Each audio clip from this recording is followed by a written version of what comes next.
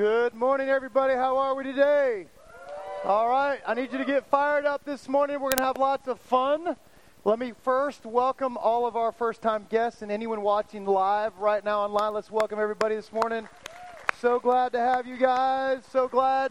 Let me just start today out by saying that great teams, all great teams, any great team that you've ever seen in any stage of your life, whether you were on it or somebody else was on it, all great teams are made up of generous people.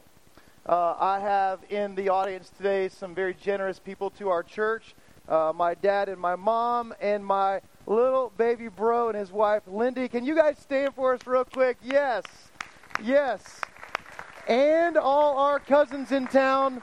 And I want to say in advance, if today's message is anything less than phenomenal, I get to blame it on them. They talked me into going into a late movie. We saw Jason Bourne last night. Anybody seen that new Jason Bourne movie? Anybody? Nobody? What's wrong with you people? There you go. There you go. How many of you guys like movies, by the way? Just want to know. Yeah, I love movies. I don't know what it is. I feel like I'm sneaking away and just turning everything off for a little bit. All right, so if you guys have been here for the last few weeks, we started this series out. And we really did identify the fact that everybody is on a team. Everybody's on a team. Whether it's you and your wife, you're on a team, you and your best friend, you and your circle of friends, you and your work team, your school team, your sports team, your church team, your whatever team. Everybody's a part of a team. And we know when teams win, they do a lot of things well together. They function well together. Last week we talked about great team sacrifice for each other. They serve with each other. Last week, I'd love to report, last week we had 60 people sign up last Sunday to say, I want to be part of this team and serve on it somewhere. So I think that's a phenomenal thing. Good job for you guys that signed up. Now, because I have family in town, I love to tell stories. I love to tell. How many of you guys have ever heard me tell a dad story, like about my dad? Yes. All right, Dad, did you see that? Did you see that, Dad? I tell a lot of stories about my dad, probably too many stories about my dad. I'm going to tell one today that revolves not around my dad, it revolves around my wife. In my very first year of marriage, I took my beautiful bride and had no clue what it was to take her away from her family, and honestly thinking, I'm taking your daughter away from you. Wow, that was the worst thing any young man could ever do to a father. Now that I have daughters, I do not like that thought at all. So I take my wife down from where she originally was from in Virginia, down to South Florida. In my very first year of marriage, we're trying to get things figured out. I'm trying to understand what works. What approach am I going to use to this marriage? What approach will I use to communicate? And how will we handle money? How will we handle all aspects of marriage? How do we figure each other out? We're just getting to know each other. So on this one particular occasion, we were down in South Miami somewhere, and we were going to head back home. This students and single young people, this will tell you my age. This was before we had cell phones. There might have been cell phones. We just couldn't afford one of those big, massive ones. They're like the size of a Yeti cooler, right? They called them bag phones, but you could have we could have hid kids in them. So before we had a cell phone, we kind of pulled off the side of the road, and I was already trying to have Christy follow me, and I'm trying to figure out what would work in helping her stay with me, because she has no clue about where to go in Miami. And I knew Miami real well, so I basically just said several times, just stay with me, just follow me, just be right behind me. And so we weaved and we bobbed, and we're in traffic, and I'm ADD. So I'm like squirrel, and I'm in another lane, and squirrel, and I'm passing cars. So she's having a difficult time trying to stay with me. So as I am watching her in my rearview mirror, I'm just smirking like, this is awesome. And, we've already had a few experiences where, you've had that like husband-wife who drives better, I'm the self-made. I'm the greatest driver in our family. So everybody else, basically, I feel like they have to bow to my driving prowess. And so I'm basically enjoying now my wife because she's working really hard to stay right on my tail. And so I'm having a little fun with this and jockeying around. And so all of a sudden on the way home, I'm thinking, oh, let's go by Publix. So right before we get near our apartment, I zip off to make a right-hand turn, and I'm looking at our Publix on the left.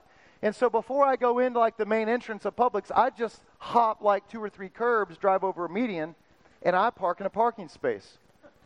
Well, at this moment, I'm thinking, watch what Christy does. She's going to try to go that direction, realize she can't, and then she's going to be like, oh, what do I do? Where is he going? Is he going to Publix? Is he just playing with me?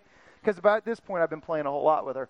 So I look back, and I don't know if she decides in that moment just to stick it to me, or if she's having a ADD or a blonde moment, because all I see is this car just going ba-doom, but she's not really blonde, I can say that, okay? So she's bouncing over the curb, and I'm going, what are you doing? So I pull over. She finally pulls up next to me, and I'm like, what are you doing? And she's just like, baby, you said to follow you. And I'm like, oh, okay. I can see we need to work on this communication thing. She is just sticking it to me. And so we actually had this discussion this morning. She's like, baby, I wasn't sticking it to you. I just kind of had a moment where I wasn't paying attention. I'm like, so what would you want me to share with everyone? That it was a blonde thing or a driving ability thing? So she said, let's not go there. So anyway, so here's the thing.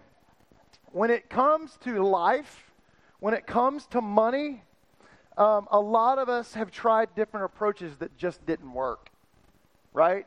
If you'd be honest, you've tried approaches to marriage, to communication, to trying to follow each other in a traffic jam.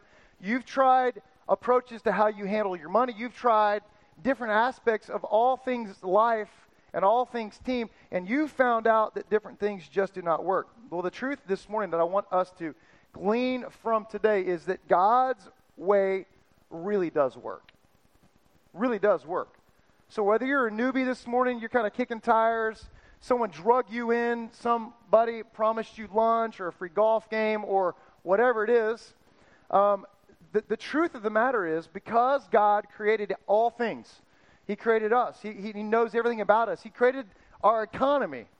God's way really does work. In fact, I want to show you this as we kick off this today in Haggai, just to kind of set the tone and let us just kind of walk through the emotion of a real succinct passage here.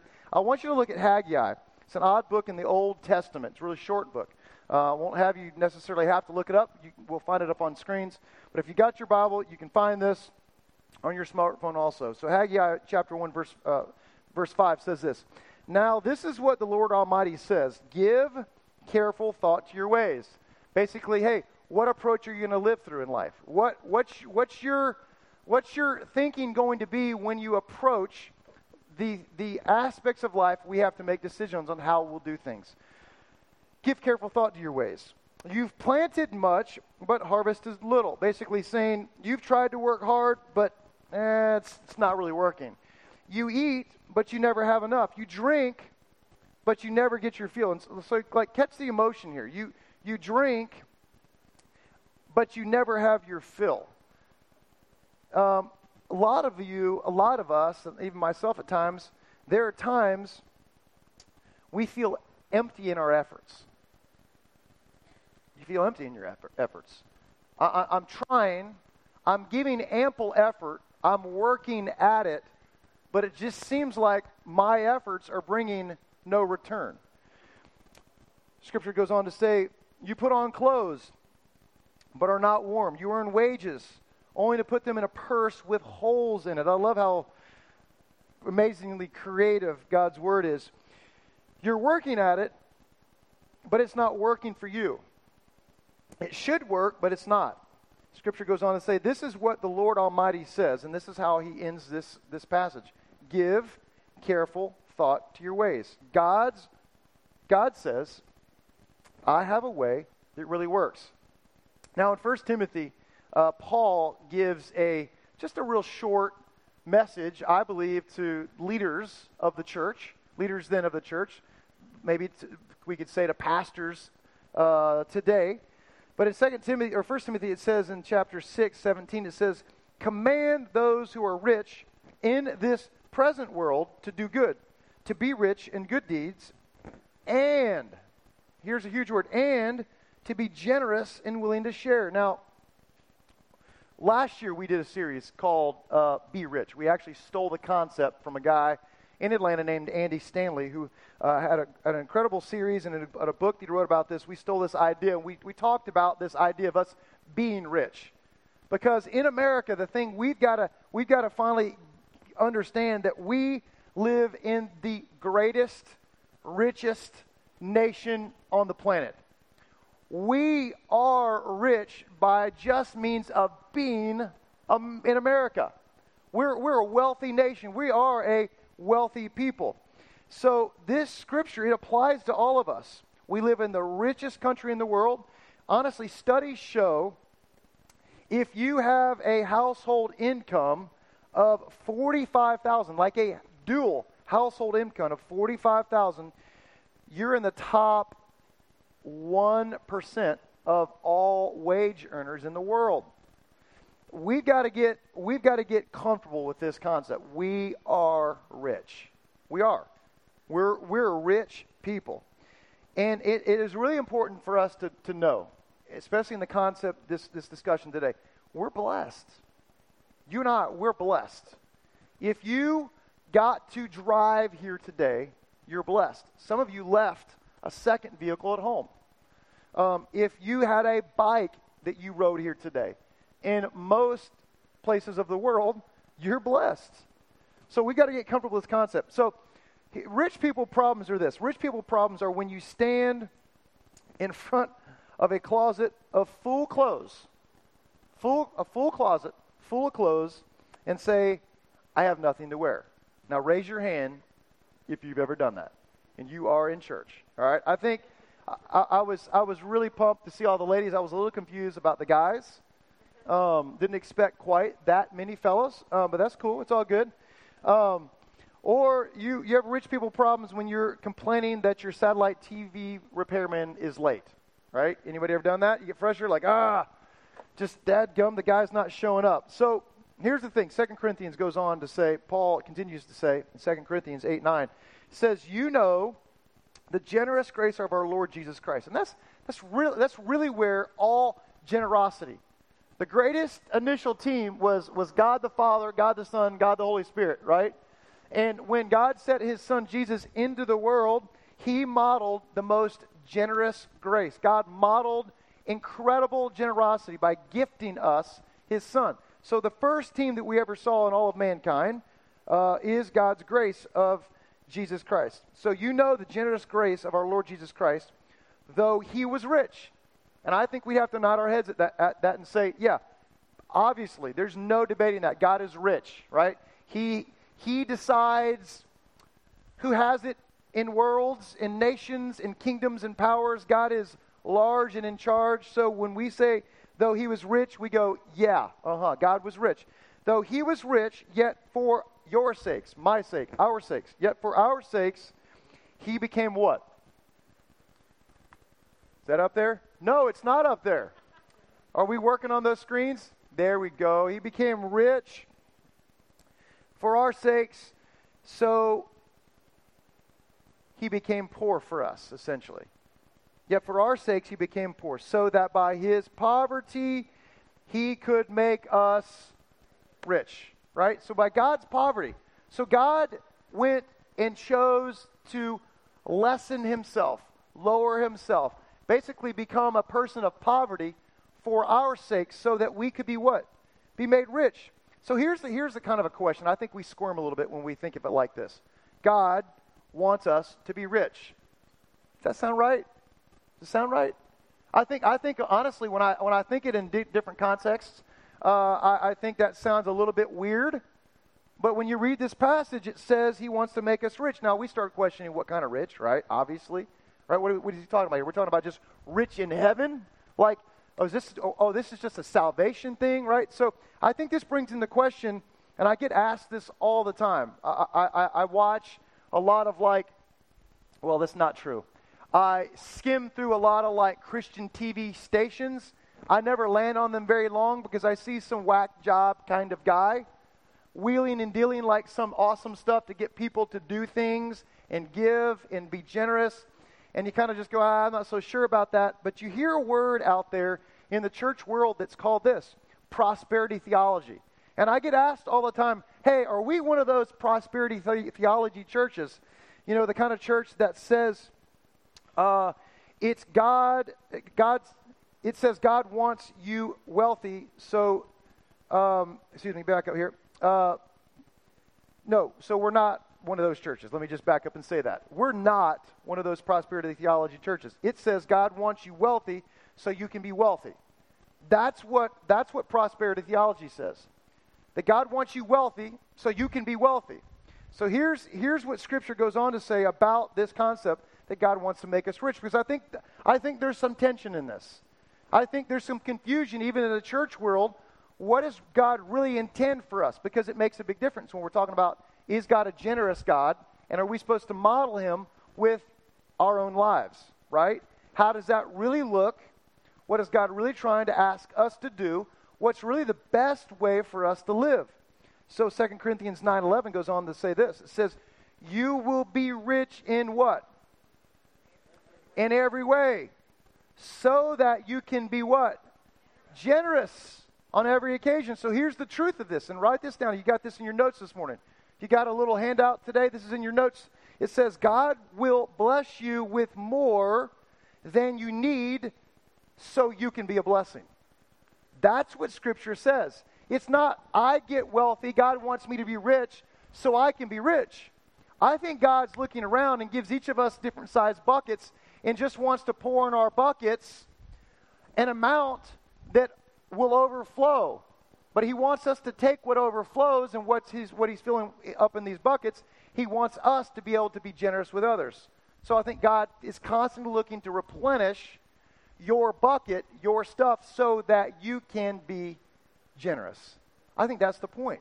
And I think we get lost when you hear churches or people confusing that about Scripture. God does want to make us rich, but he wants to make us rich so we can take our wealth, our stuff, our resources, everything that he's blessed me with, and I can be a blessing to others. Now, it really does make you think, kind of almost a new way to pray, right? I was thinking about this today. I pray sometimes weak prayers.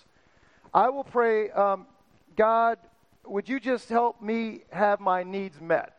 I think when I read this passage, it makes me think that we ought to be praying more than just having our needs met. I think we ought to be praying, God, would you allow my resources, would you allow me to have such an abundance, God, that I can bless others? I think that's a noble prayer. I think we're stating to God, God, you can trust me with an abundance because I'm promising you, God, if you'll bless me, I want to be a blessing to others. I think that ought to be our prayer. I think that's the model God would want us to pray. I think God would want us to be the most generous team on the planet. I think the church, capital C, the church at large, ought to be the most generous group of people on the face of the planet. I really do. Because if we were, think of how the rest of the world who's not connected to Christ, who's disconnected with the church, disconnected with joy, with the freedom that comes from salvation and knowing that God's forgiven me of my sins. Think of the people on the planet who would need to know that there's a Savior that could free them and to give them a home forever in heaven. Think of what it would be like if on the face of this planet, Christ's followers were known as being the most generous, open-handed people on the planet. I know I'm very convinced when someone shows up and drops a box of Krispy Kreme donuts at my house. In fact, my daughter this morning, Allie, went to Krispy Kreme unannounced. I just woke up and I said, where's Allie? And they're like, oh, she went out to grab something. And so she came back with 4 Krispy Kreme donuts. And I'm like, oh my gosh, you're my best friend in the world. When someone does something for you, right? When someone does something for you, what does it say to you? It says they're legit. It says that's for real. That's I just got to see and peer into their heart. What makes them tick is something that gets me fired up. So really, the question is, so what's the problem? Here's the problem. When it comes to us being a wealthy nation, the truth is, the more Americans make, the less we give. And I think that's kind of the curse. It's kind of the curse of it's not having stuff that's bad. It's when stuff has us that can become a really bad thing.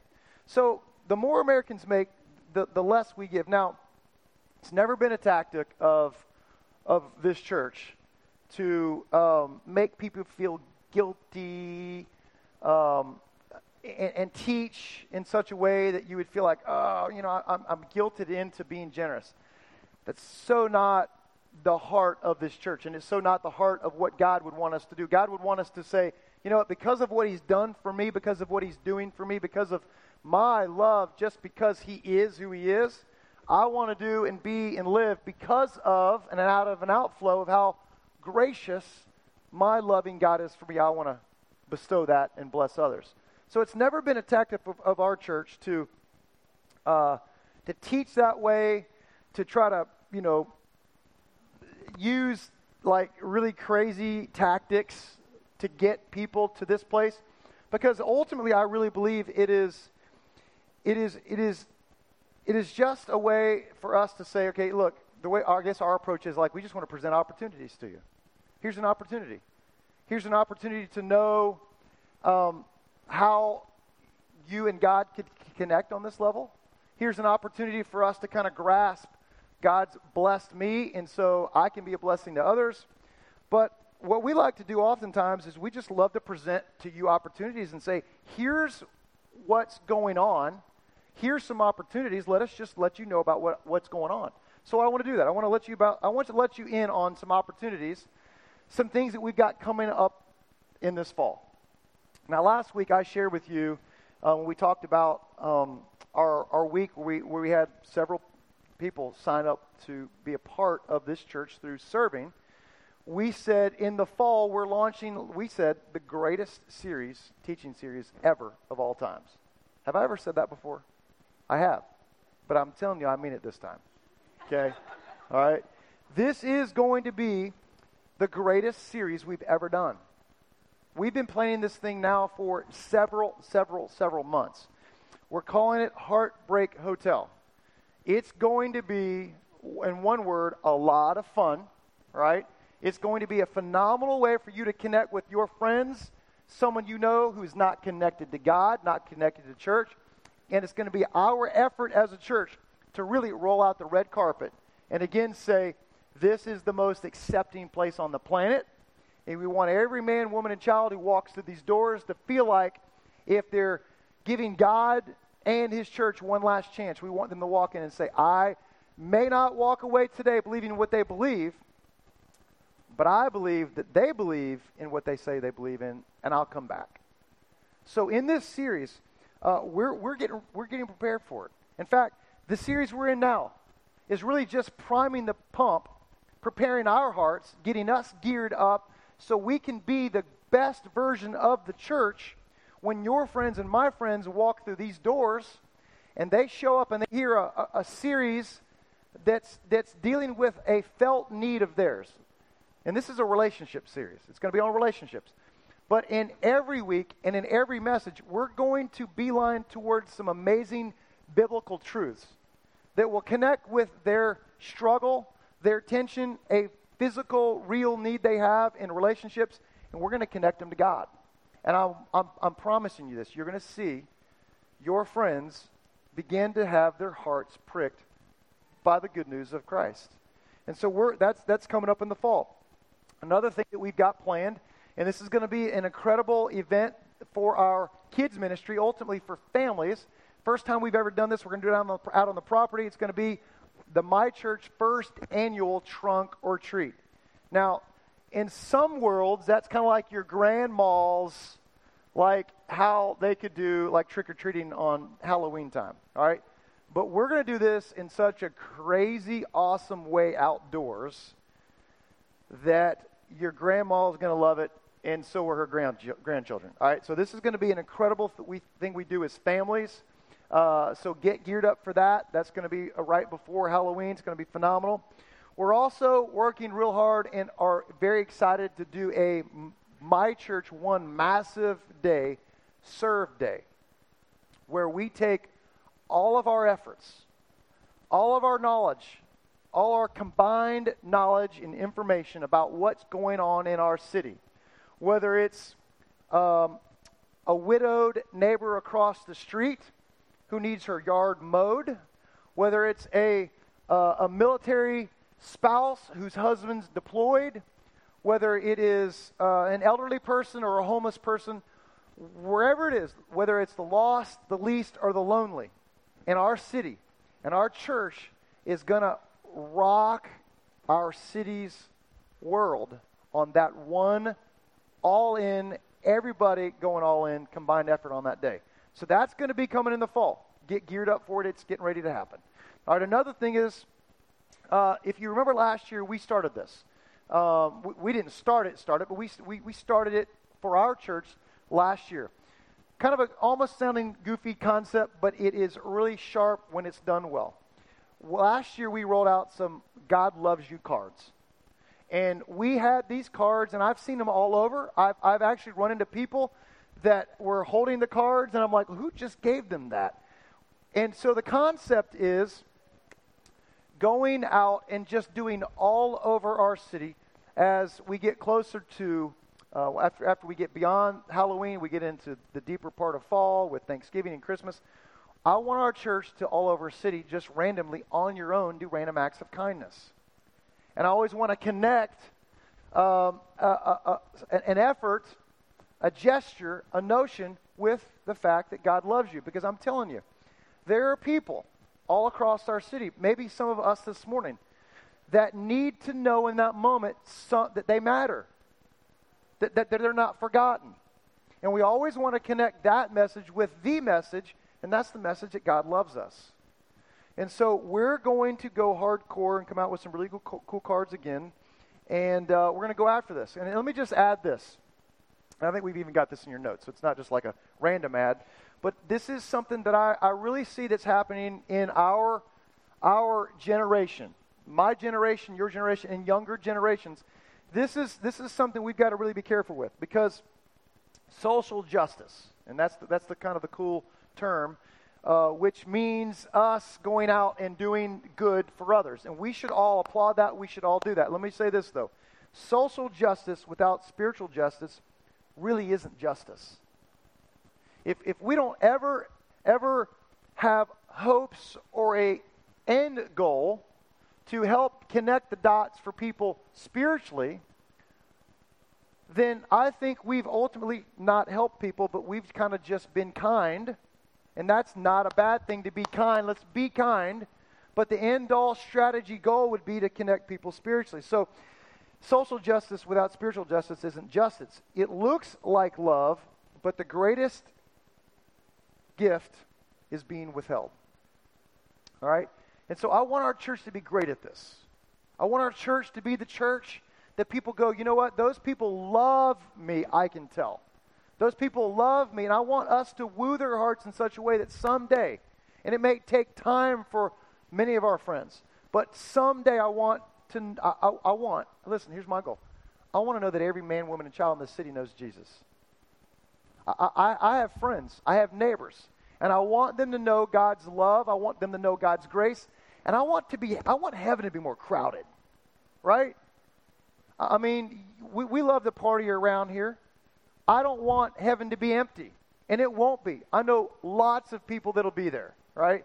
But you know the reason God has not come back yet is because He's waiting and patiently giving more grace so that every knee has a chance to know Him.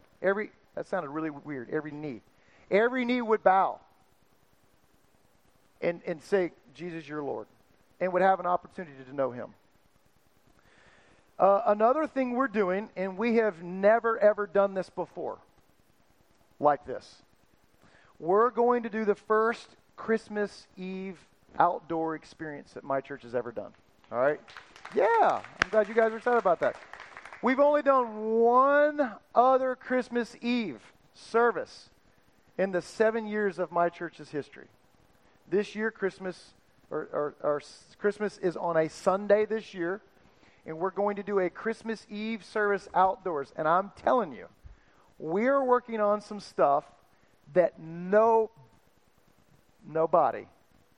has ever done before. It's going to be so creative, so exciting. It's going to be cool, like literally cool. So we're going to have a lot of cool stuff that makes it work phenomenal. And I'm telling you what, I believe for our church, it is a time of the year where people, especially then, are trying to figure out, is there a God? Is there a Savior? Can He love me? And I'm telling you, our church is going to be prepared. So we're getting geared up for these things. So here's the question. Here's where I want to go. Next couple minutes. So how and who do we give to? How do we give? How do we do it? How do we choose? Who do we give to? So I want to give you a quick filter. Here's a giving filter. Here's how you can decide for your own, not pastor-led, but God-led. Here's a grid of giving, a giving filter, if you want. All right? So I'm going to give you 3 questions I think we should ask in order to try to figure out, where should I give? Who should I give to? All right, so first question is the relationship question, which is ultimately, who will I commit to in a relationship? So because I believe God puts people in our path. I believe God puts your spouse in your path, perhaps. I believe God places people in your lives, maybe for seasons, maybe for your entire life. But I believe God puts people in your path who He wants us to give our time to. I believe God puts people in our path so we would give our treasure to. It's our stuff. Give our abilities to, and just give our hearts to. And I think there's all types of those types. One of those is my spouse.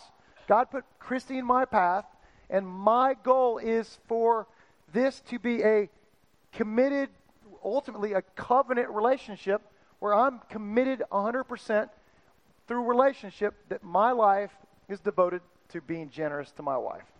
That's what I see in Scripture. And I believe God puts all types of people in your life. I think God puts the neighbor across the street from you. I think God puts those people in your paths so we could be known for the people who would love and serve the people around us. I think God puts people in our lives. So I think the filter is the relationship question. Who will I choose to commit to in a relationship? It could be a coworker, someone who you're working with at work. It could be a military family that you just, you know what, God keeps placing this person in my life, and I just think for the purpose of God wants me to serve them. God wants me to find a way to meet their needs. God wants me to be generous with their person. My first commitment's to God. When I think about God, I think about Him, and I think what God says is, I'll let my son die so I could be in relationship with you. And so He died for us, so I ultimately, my role, my goal is that I would die to Him. God died for me, so my goal is I would die for Him. So my wife and I, I want to give you just 3 or 4 things that because He gave His life for us, and because of what we see in Scripture about being generous, I want to give you a few things that my wife and we've committed to. This is what we've committed to personally, right? Now, this is not something I'm trying to say for you to do, but this is just what we're doing, and it can be a model for you, but this is what we've chosen to do, and this is what we've chosen literally to write down and to pass on to our kids. So Christy and I's personal commitment is this. Number 1, we recognize that all we have comes from the hand of a gracious God. That's a commitment that we're always going to stay promised to and in remembrance of, that we recognize that all we have comes from the hand of a gracious God. Second thing that we're committed to is we will give the full tithe. That's 10%. If you're new to the whole church thing, we see in the Old Testament and then really in the New, God just says, trust me with all that you are. But we're committed to giving the full tithe, and when God leads, oftentimes more, to the church that we worship in, and more as God leads us. That's a commitment we've made. Third thing is this: we will demonstrate discipline with our spending and live by the 10-10-80 principle, which is we're going to give 10%. That's not a debate. It's not a discussion. That's like clockwork in my house. We're going to give 10%. We're going to save 10%, and we're going to live off 80%. Now, it's not always perfect on the latter two, right? Well, you live off whatever you have left, right? But we're not always the best at saving. We're still working on that one, all right? We're actually better at giving than we are saving. So we're actually kind of planning on God being very gracious with us, and He has been. The fourth thing is this: we will avoid debt so that His money doesn't go to the wrong places. And that's something we're diligently working on. We're trying to get everything paid off. We want things paid off. I want my money going to where God can use it. And the fifth thing is this: the fifth commitment that we've made personally is we'll make an effort to be generous on every occasion. That's just a verse that we kind of just made a part of our disciplinary process. We will make an effort to be generous on every occasion. And I promise you, when you walk around with that decision already made, it helps when times God brings somebody and puts them in your path. I mean, there are many, many times that we're standing in a restaurant line, ordering a meal, and we're hearing two ladies behind us talk, and their husbands are deployed, and we'll just buy their meal. And sometimes we'll talk to them, and sometimes we'll just walk off, and we'll just let them be blessed. But that's something that we feel like God just places those opportunities for us out there, and those are things that we'll do. The second question I think that we have to ask is the difference question. Will it make an eternal difference? I think this is huge. I think this is huge. Why? Because, and hear my heart on this, because all charity and giving isn't the same. It really isn't. And please, we should be charitable and generous wherever God leads you. All right? This is a God leading you thing. But I think we need to ask the question as we're being strategic, as we're thinking ahead, not giving out of impulse necessarily, and not giving out of guilt for sure, but will it make a difference? I believe our giving should be strategic in helping people find their way back to God. I think our giving ultimately ought to result in heaven being more crowded. I really do. I believe that's in Scripture. Let me show you this.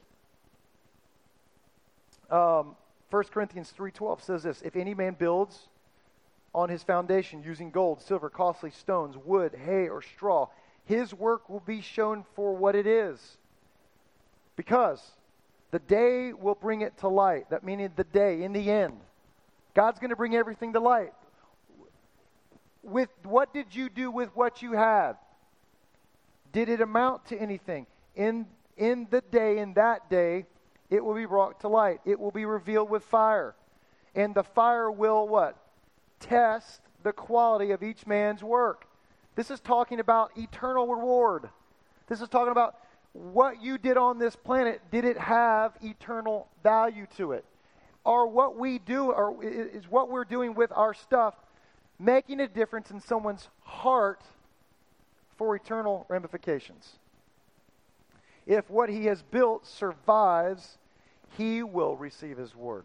Does it make a difference? The third question is this: the God question. Is God speaking to me about this? Is God speaking to me? Matthew 9:35 and 36 says this: Jesus went through all the towns and villages, teaching in their synagogues and doing what? Doing what? Preaching the good news. This backs up the difference question. It should make an eternal difference. That's what Jesus was doing.